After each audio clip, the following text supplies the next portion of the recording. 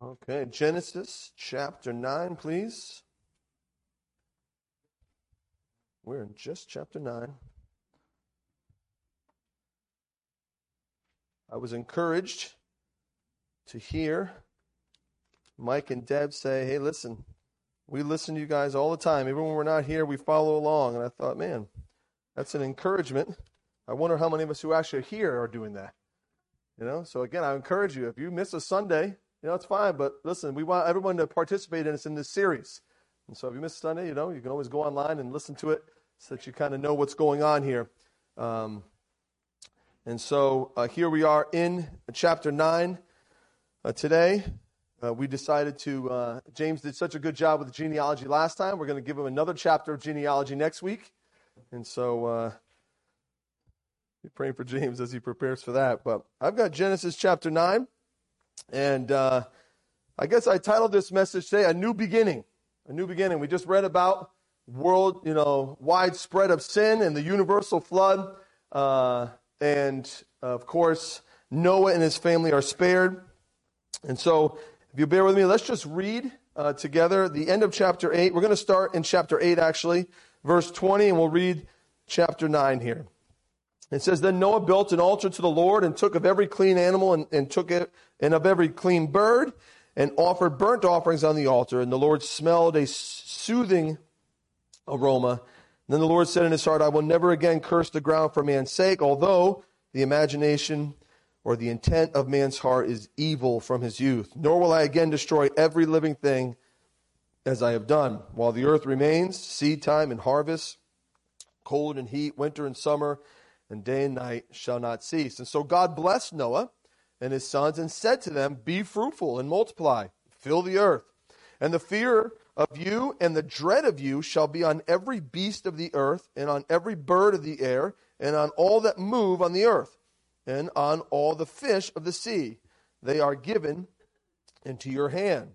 Every moving thing that lives shall be food for you. I have given you all things, even as the green herbs. But you shall not eat flesh with its life, that is, its blood.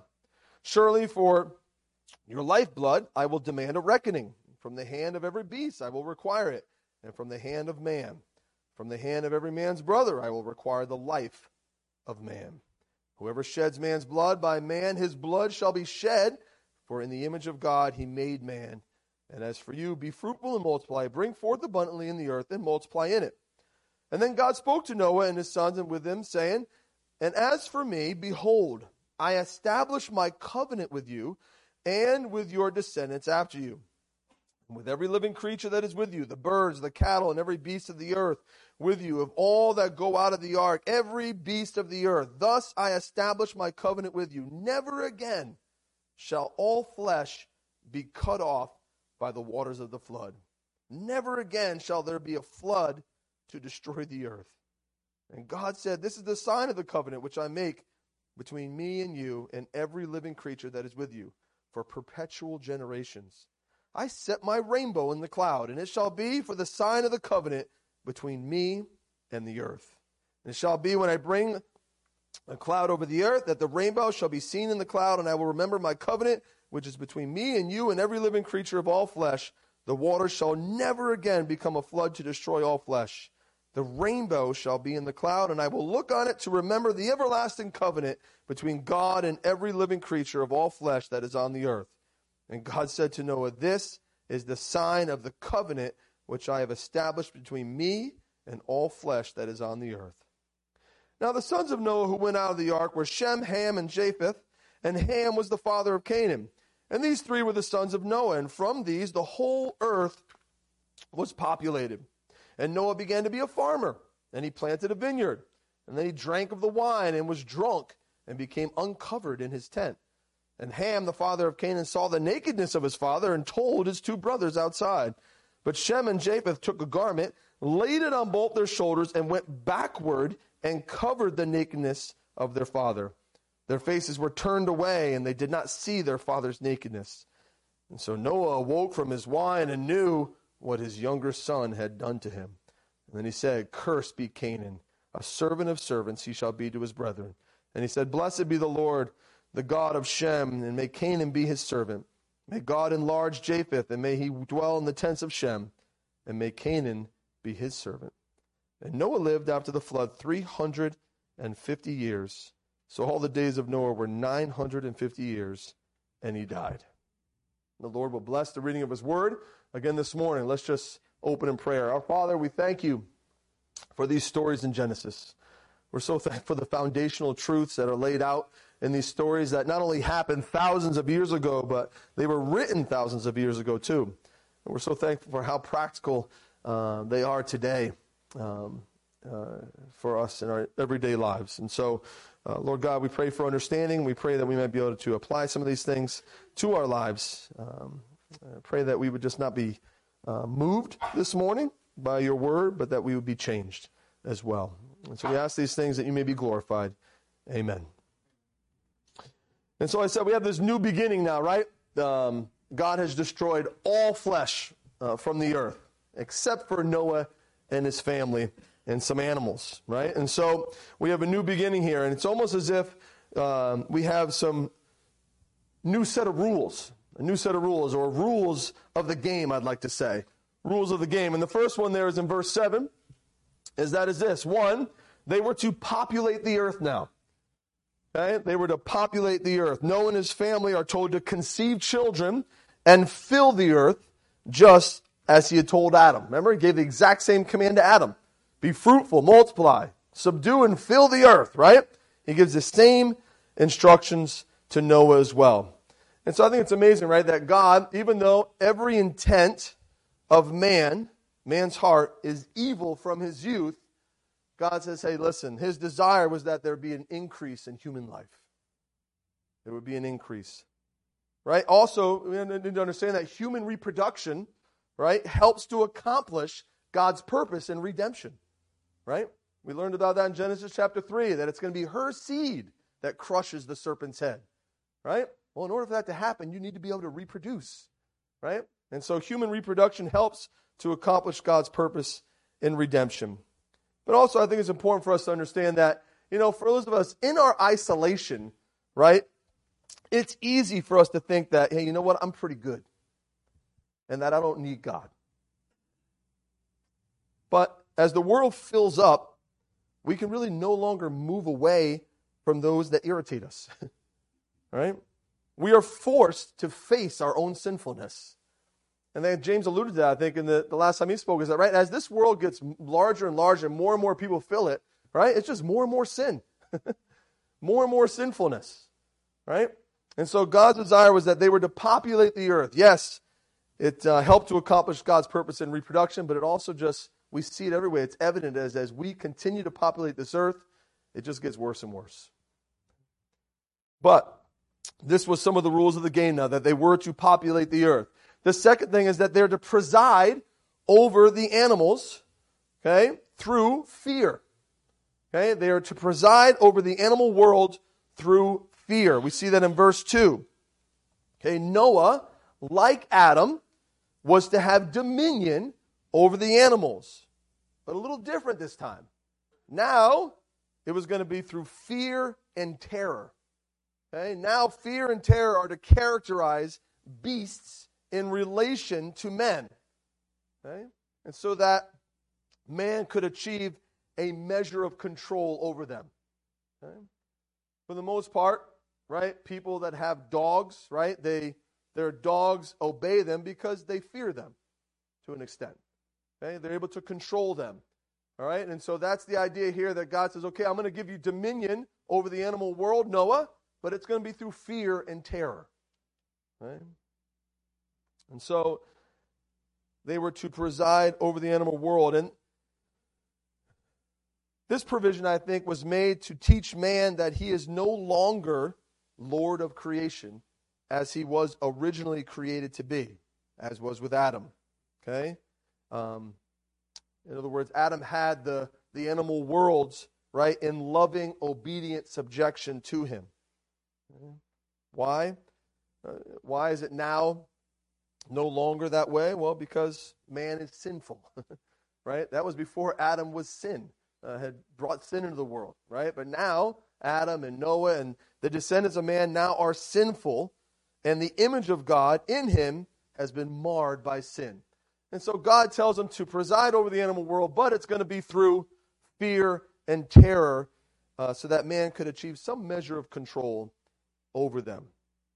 Not only that were they to populate the earth and to preside over the animal world, but they were to, there was provision to sustain life.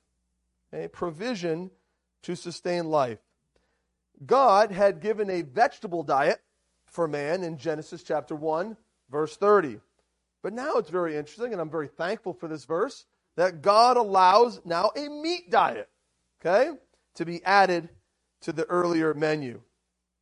And why that is, I don't know. Perhaps, the flood washed away much of the virtue of the earth so that it rendered its fruits less pleasing or maybe less nourishing.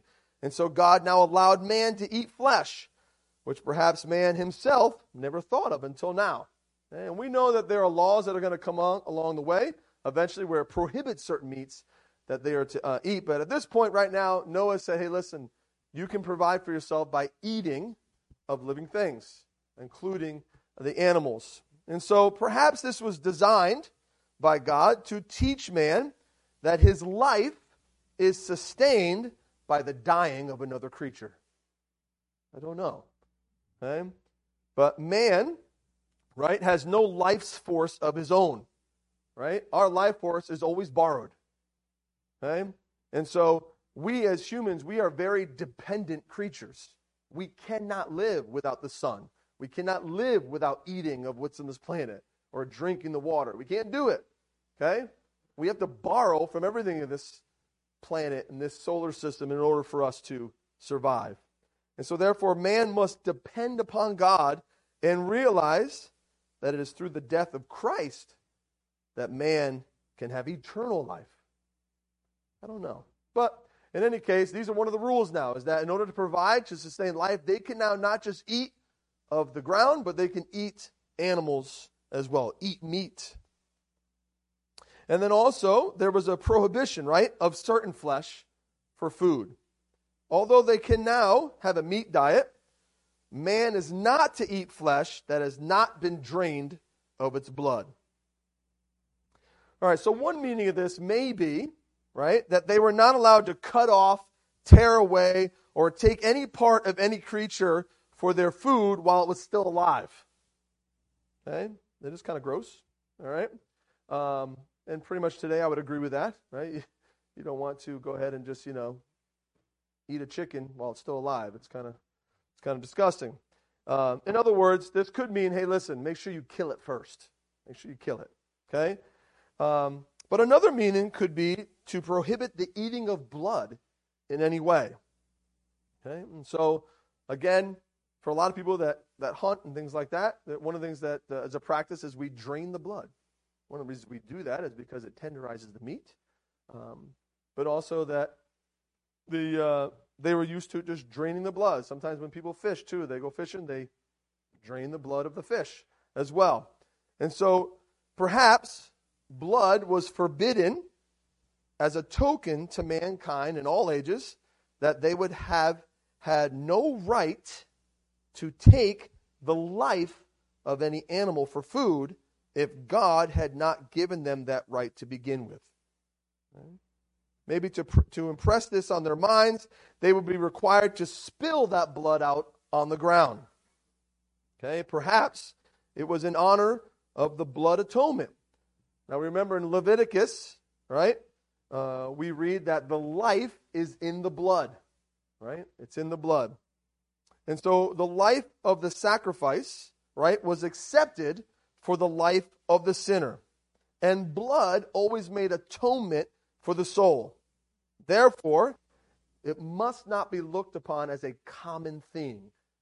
And so because all these things, mankind may not have understood that point, but that we understand now in hindsight, looking at the Bible, perhaps God made this little prohibition here in order for them to understand that, listen, when it comes to blood, that is not a small thing. Okay? But that in pouring out that blood or draining out that blood, the man is recognizing, right, how important blood is. Right? That the blood is the life of something. and that the life of a sacrifice was accepted for the life of a sinner. But either way, we see here that there's a new diet. They can have a meat diet, but they are prohibited to eat of the blood. And it was necessary now, right, to have a covenant with obligations, right, for mankind and a promise from God. Human law now was necessary for the stability of life, and that wickedness should not go unchecked as it had before. And so the human government was brought in by some of these new rules of the game. And one of them, in particular, was this: punishment for taking a man's life. Since life is sacred, as represented by the blood in the body, right? God will require the life of an animal or a man that takes a man's life. Now again, we don't see this until Exodus chapter 21, but that's one of the laws that God establishes, is that if you've got an ox and that ox, gores someone and kills him, God says, kill the ox. Okay? Not only that, okay, if man premeditated kills someone, murders someone, God is saying the punishment is to take that man's life. And so man, now remember, he's allowed to kill beasts for food, right? Man might misuse this principle. Okay? And so he may become indifferent to the shedding of blood and regard lightly death. Okay? Or life for that matter, even the life of a man. Okay? And so God raises a warning, right, ahead of time, in view of the wide range of possibilities in which sinful man could commit abuses to this new rule. Okay? This command, of course, is the basis for capital punishment. Before the flood, in the story of Cain, which we looked at, God took the punishment of murder into his own hands. But now, he's committed this judgment to men, to masters of families at first, and to afterward the heads of countries. And so we know that in Romans chapter 13, right, government acts as an instrument of God. And he has the right to take another person's life. It is God who takes human life when it is done through proper governmental channels, and therefore is not murder. This command of a life for a life, of course, deals with premeditated murder, right? It wouldn't include things like killing in defense, right? Or military killing, or things like that, right? God was just establishing now that where before, in the example of Cain, God took matters into his own hands, he now is giving that matter over to men. And we see this human government that is established, okay, for such an act as this. And then we see here in verses 8 through 17 a pact with Noah. Okay? We see the covenant with Noah. And again, all of these things that we mentioned already is part of this covenant. Okay? Remember in the end of chapter 8, that's why we read that, God promises them, right? He promises them to make this covenant with them. And then all these things are kind of rules, new rules of the game now regarding this new promise. And so first of all, what is the meaning of a covenant? This is the first time we hear of a covenant in the Bible. Okay? A biblical covenant is where God unconditionally makes a pact with men. God does not reach agreements with sinful men through a bargaining process. Man is no threat to the government of God. God is in control of history and has set down rules through covenants for men to live by. And of course, as I said, this is the first biblical covenant in the Bible. What was the source of this covenant? Well, the source was God alone. Look at, in several of the verses you'll see there, God says, I establish my covenant, over and over again in these verses. There is no covenant unless God makes it and keeps it. Okay? He is the source of the covenant. What is the scope of the covenant? This covenant was made with all men and animals. So all living things was the scope of this covenant. What was the purpose of the covenant? God made this covenant to guarantee to all men that the world will never be destroyed by water again. In fact, God judged sin, right, by the worldwide flood, okay? But now God makes a covenant of peace. A covenant of peace. What's the duration of the covenant? It says there in verse, verse, I think, 16, right? This is an everlasting covenant. Okay? And also it says in verse 12, for perpetual generations. It's an everlasting covenant, the duration of it. There's no expiration date on this covenant. What was the sign of the covenant? Well, God gave the rainbow, right, as a sign of the Noahic covenant, right? And it is a guarantee to fulfill all that God has promised in this covenant. The rainbow appears. You ever notice when the rainbow appears? Yeah, right. Yeah, you got to have rain, right? Or if just finished rain, or there's rain, there's water in the clouds. You got to have it, right? In order for that refraction of light, right? But I always think it's interesting that the rainbow appears when there's rain, okay? When we would have more reason to fear that the earth would be flooded again, right? Picture all those after the flooding of the earth, Noah and his family. Every time they saw rain clouds, every time it started to rain, they must have been terrified, right? And God would say, listen, even when you see what might be the most fearful that I would do it again, I'm going to put something in the sky that says I will never do that again. Never. Okay? And so, again, when we would have more reason to fear, right, that the earth would flood again, God shows this seal of promise that it won't happen. Isn't that true, too, of all of God's promises? Right? I think it's important for us to know the promises of God so that when those moments in our life where we fear, right, those moments of our life where we fear that God, can't, come through here, or God won't come through here, right? We can seize those promises of God and say, no, God promised this. God promised never to leave me or forsake me. God promised me to take me home to be with him forever. Okay? It's so important for us to claim the promises of God. Just like the people then would see that sign in the sky and be able to claim, no, you know what? Even though it's raining really, really hard right now, God promised he would never destroy the earth again by water. And so that was the sign that God gave. And what was the design of the covenant? The first design of the covenant, I think, was to give blessing to all mankind. Right? God would never destroy the earth by water again. It was a sign of God's promise. However, there may be a second design to the covenant too, that is to drive home to you and I and to men and women everywhere that we are sinful and that we are in need of God's grace and mercy. Remember, we read in chapter 8 again that it says, the imagination of man's heart is evil from his youth. It's still true today. Okay? Nothing has changed regarding that. Okay? This is a fundamental truth that God is forever seeking to impress upon men and women. Okay? I was teasing Mrs. McLaughlin on Wednesday night. I shouldn't share this because I'll get in trouble with all of you, but we did the dinner for everybody, and she came up and she goes, "You're doing good." I said, "Mrs. McLaughlin, the Bible says that no one does good. And here you are teaching Bible study at our chapel, and you're, saying things like this." But we knew what she meant, right? But the Bible says no one does. There's no one who seeks after God. No one who's righteous, right? Man's intent from the very youth is that they are evil continuously.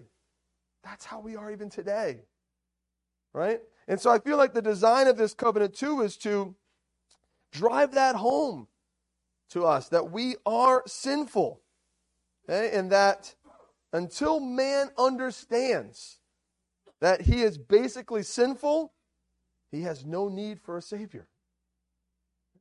I shared this morning, it's amazing to me, right, that in chapter 6, the same verbiage is used there, right? The same language, and yet judgment ensues.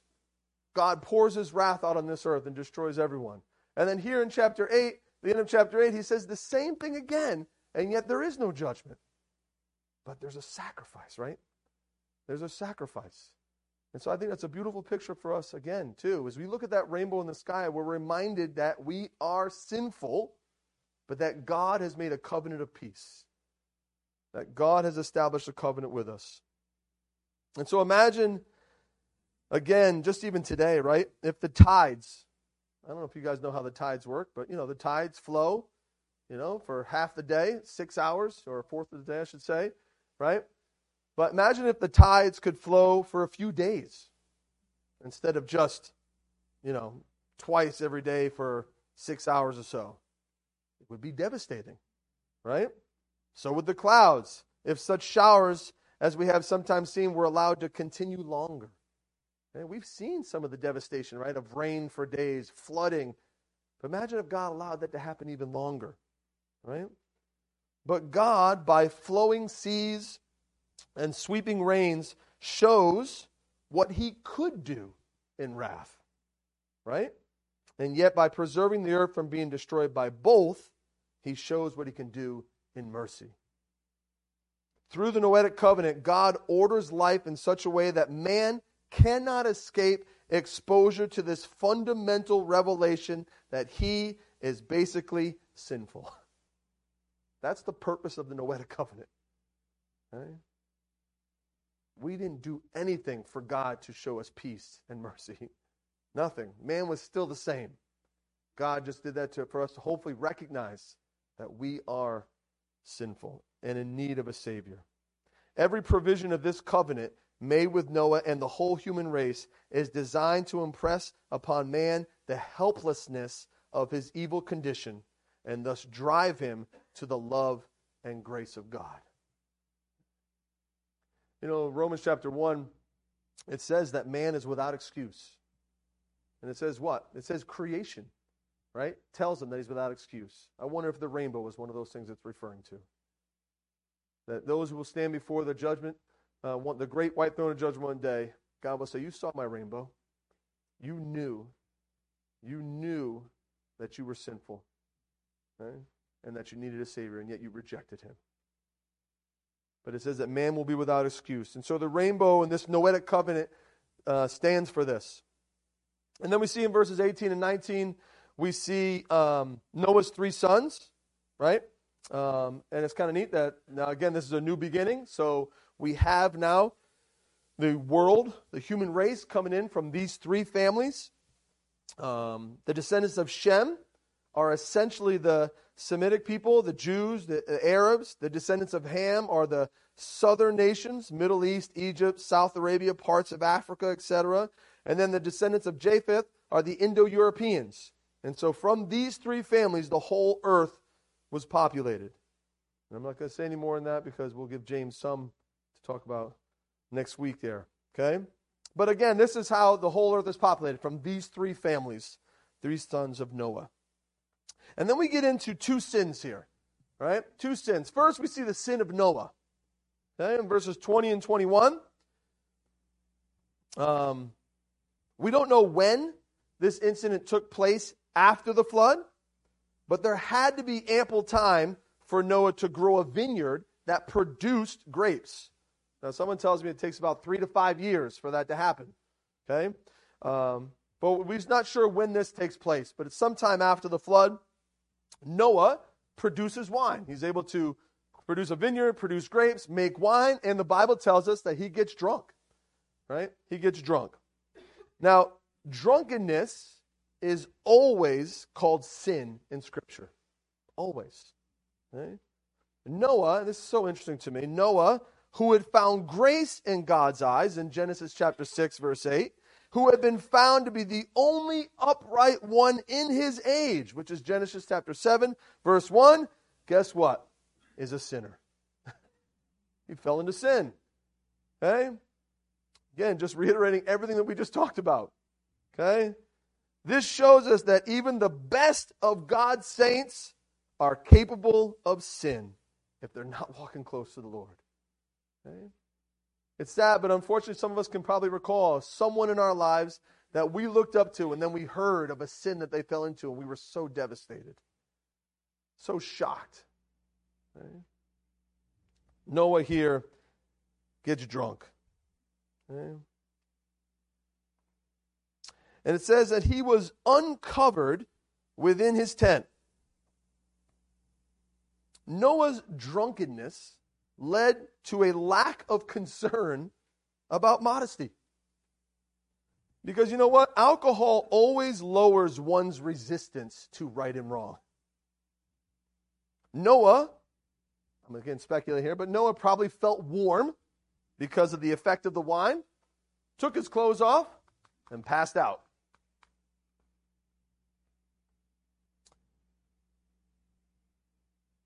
Now, as our world's morals, hold on here. Let me show this. And so we see here that Noah, right, is passed out in his tent, and then we come to this sin of Ham, his son. Okay. Now the Bible says that Ham, he saw the nakedness of his father, and this is the reason for the curse on Canaan, his son.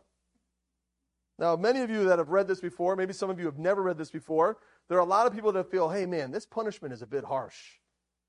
I mean, come on, man. You stumble in your dad's tent, you see him naked, and now you curse his son? Like, that sounds kind of harsh, man. You know, there's got to be something else here. And so some people, and again, a lot of people have this view, is that in Leviticus chapter 20, verse 11, and in Deuteronomy chapter 7, verse 20, there's a term that says uncover his father's nakedness to mean that a son has committed adultery with his father's wife. Okay? And so when you think of how harsh God's judgment is on Canaan, right, I think this would be, you know, it's easy to say, okay, this would be a more plausible crime, right, to fit the story of Noah, right? Why is Noah so harsh? Why does he pronounce such judgment on Canaan? Okay, that must have been it. Ham slept with Noah's wife. Well, regarding the concerns over Canaan's curse, that proposed interpretation, for me, doesn't quite fit the text given in Genesis chapter 9. First, in Genesis chapter 9, it says that he saw, right, the nakedness of his father. The word saw there is a Hebrew word, ra. Okay, it just means, the phrase is related with the phrase uncovered, whereas in Leviticus, it says that he uncovered the nakedness of his father. It's a completely different word. It's a word gala. Okay, and so for me, in Genesis chapter 9, it says he saw the nakedness of his father. In Leviticus and Deuteronomy, it says he uncovered the nakedness of his father, which actually does mean to have an affair with your father's wife. Okay? Also, and so of course these two words can sound similar when translated into English, but they are in fact very different thoughts in Hebrew.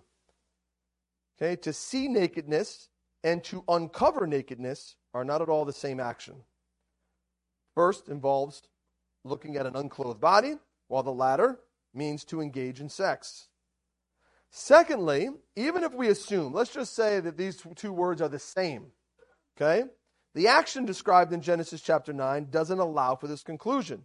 Notice, right, that after Ham sees his father's nakedness and he tells his brothers, what do? They actually go cover their dad up. Okay, which, if it meant that Ham had done something inappropriate, I don't see how that makes sense. Why are you going to cover your dad up then? Okay? And then third, just the fact that these brothers were acting to conceal or hide nakedness confirms to me that the earlier mention of seeing Noah naked is talking about an unclothed body, not a description of a sexual act. Either way, what Ham did was wrong. Okay? Because we have the judgment pronounced on his son from Noah. Okay? But I tend more to look at the fact that, yes, Noah is naked and Ham looks upon him. So then why does God curse Canaan? Okay? Why does he curse? If it's not a sexual act, why does he curse Canaan? Well, perhaps, okay, Canaan may have been involved in this sexual perversion with Ham, even though it's not recorded. Okay? Could have been that, Canaan saw his grandfather, went and told his dad, Ham, and then Ham went and told his brothers. I don't know. Okay? But second, it could have been that the depraved ways of Ham were also obvious traits in his son Canaan. Okay? Noah knew that Ham's tolerance for perversion, his delight in it, was also in seed form in Canaan. You guys ever hear that phrase, like father, like son? Okay, and so Noah very well could be seeing this type of perversion not only in his son, but he sees it in his grandson already. And that's why he pronounces this judgment. But third, this penalty against Ham's son Canaan was so severe, right? To me, it indicates that the actions of his father were that obscene. Okay?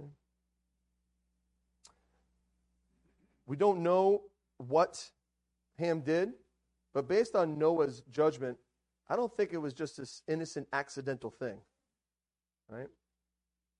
One of the things that's interesting is that, Ham goes into the tent. Notice when he goes and tells his brothers, they're what? They're outside, okay? They knew better, right? And the last thing, which is extremely important for us to understand, is that Noah's words refer to the nation of the Canaanites, right? That would come from Ham through Canaan. Remember, these are the people that God has already judged. Remember, he said that his people would come into the land of Canaan and they would destroy the Canaanites. And so it's prophetic in nature too that Noah would judge Canaan rather than Ham, right? The fact that our culture, right, sees little wrong with a son viewing the nakedness of his father with perverse delight simply reflects how perverse our culture has become. There are so many people today that just say, well, Ham, he kind of was giggling, laughing at his dad laying there naked. Come on, that's kind of harsh that Noah would curse Canaan for that. But I think it kind of indicates where we're at today. You see, the Hebrews were very conscious of nakedness. This was a serious offense that humiliated Noah, and it polluted the family name. And so it warranted God's firm response. You see, before the fall of mankind in the Garden of Eden, Adam and Eve lived without clothing in a perfectly natural state. But after the fall, nakedness became a source of shame. In fact, at their own nakedness, right, was the first felt consequence of Adam and Eve's sin. It's the first thing they noticed, right, is that they were naked and they were ashamed. And so, of course, since then, since the fall, right, nakedness has been linked with sexuality, privacy, vulnerability. Ham entered that tent, saw his father's nakedness, and went to tell his brothers. He didn't try to cover his dad up, right? He shouldn't have been even in there to begin with, okay? And they really feel, a lot of scholars believe that the sin may have been more than merely just mocking his father's naked body. Whatever he did, right? Whatever he did by seeing his father's nakedness, as it's translated, right, was wicked enough to invite Noah's wrath when he sobered up. And then, of course, Noah pronounces a strong curse on Canaan. As our world's morals continue to spiral downward, uncovering nakedness in one way or another has become a favorite pastime. Culture has glorified nakedness and worked to numb our natural modesty by parading nakedness before our eyes. Even children's clothing now is sexualized. And media outlets praise nakedness as bold, brave, liberating. We watch actors uncover each other's nakedness publicly on the big screen.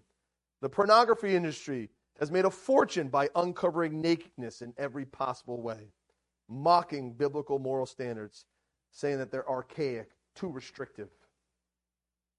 You see, we've lost the concept of honor for one's sexuality.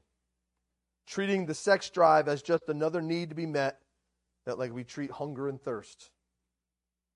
Uncovering nakedness is no longer a source of shame in a culture that has been trained to expect and applaud it.